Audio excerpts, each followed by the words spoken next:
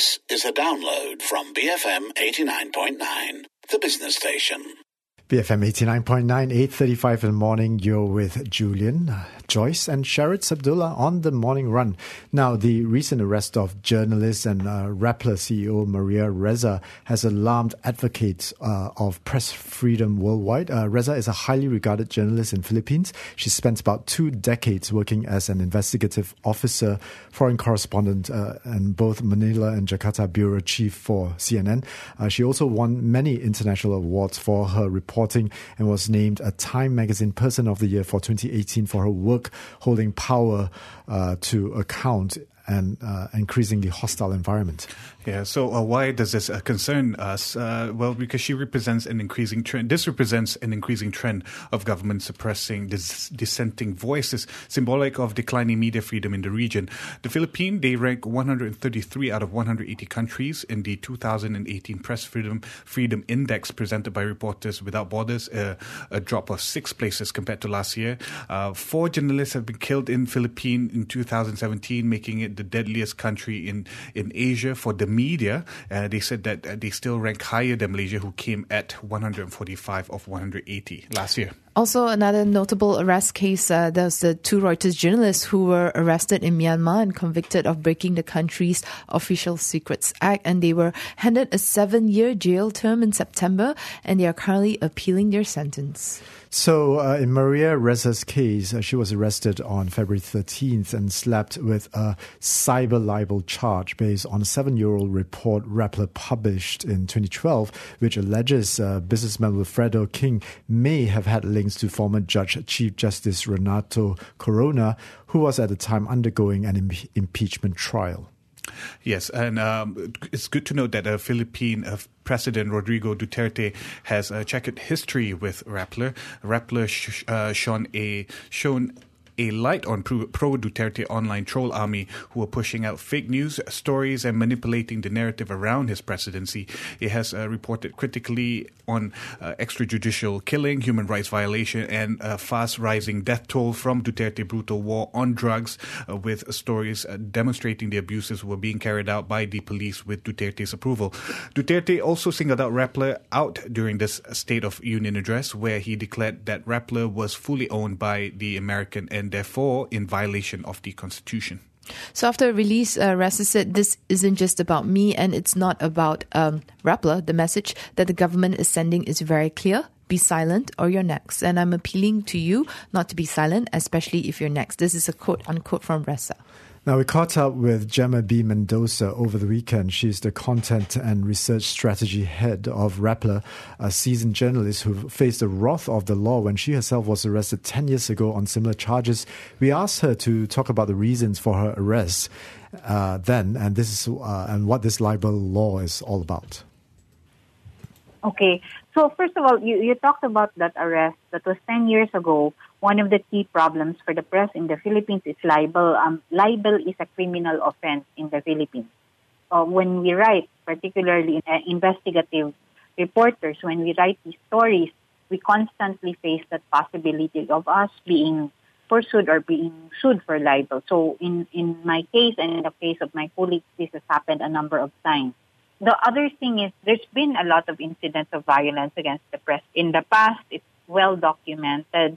This thing that's happening right now has been happening the past couple of years, is that on top of that, you have these incessant attacks online on journalists. What is very funny is that they're hurled at those who are actually critical of things that are happening in government, like corruption cases.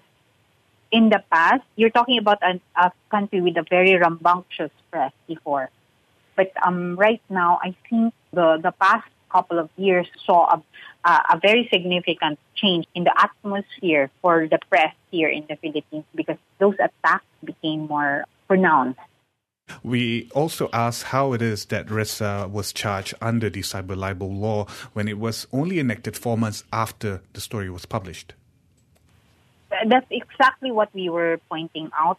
This is one of the what we see as irregular in this filing of this case because the story itself was published May 2012 when the cybercrime law was enacted September that year. So it was before the cybercrime law was even enacted. And then there were also some issues about the prescriptive period, because libel usually has a 1-year prescriptive period. They're citing this theory called continuous publication. And that's something that is worrisome to us, because basically what they're saying is that as long as a story remains online, it can be used as basis for a libel case, regardless of when you file the libel case. So there will be no prescriptive period for anything published or posted online.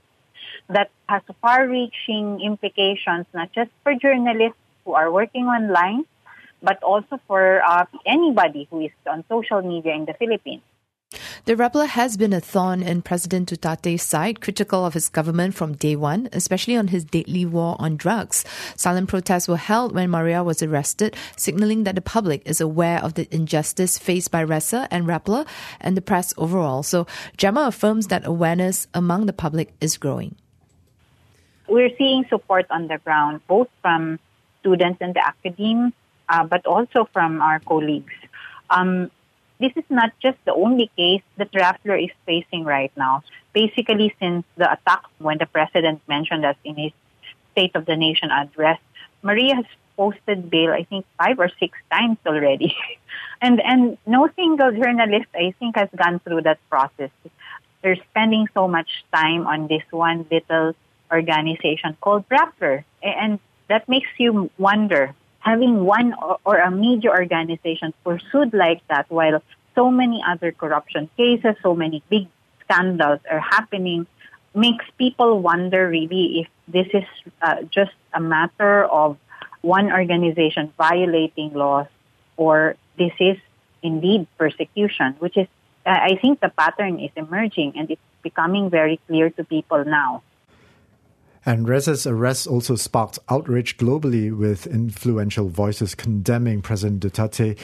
This includes the U.S. State Department, Amnesty International, Ressa's former colleague Christiane Amanpour, even former U.S. Secretary of State Madeleine Albright, all weighed in. And also, Gemma shed some light as to whether President Duterte would bow to global pressure.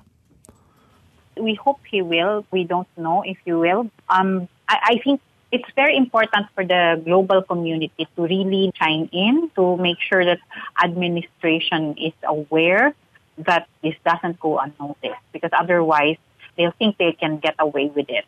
So it's important to voice out. It's important to let them know that they can't get away with it. And that was Content and Research Strategy Head of Rappler, Gemma B. Mendoza, talking to us about Rappler founder Maria Ressa, who was arrested last weekend. Guys, I think this is something that is very worrying, because not only do we see the rise of strong men around Asia, right, in China, in Philippines, but also the fact that there is this climate of fear.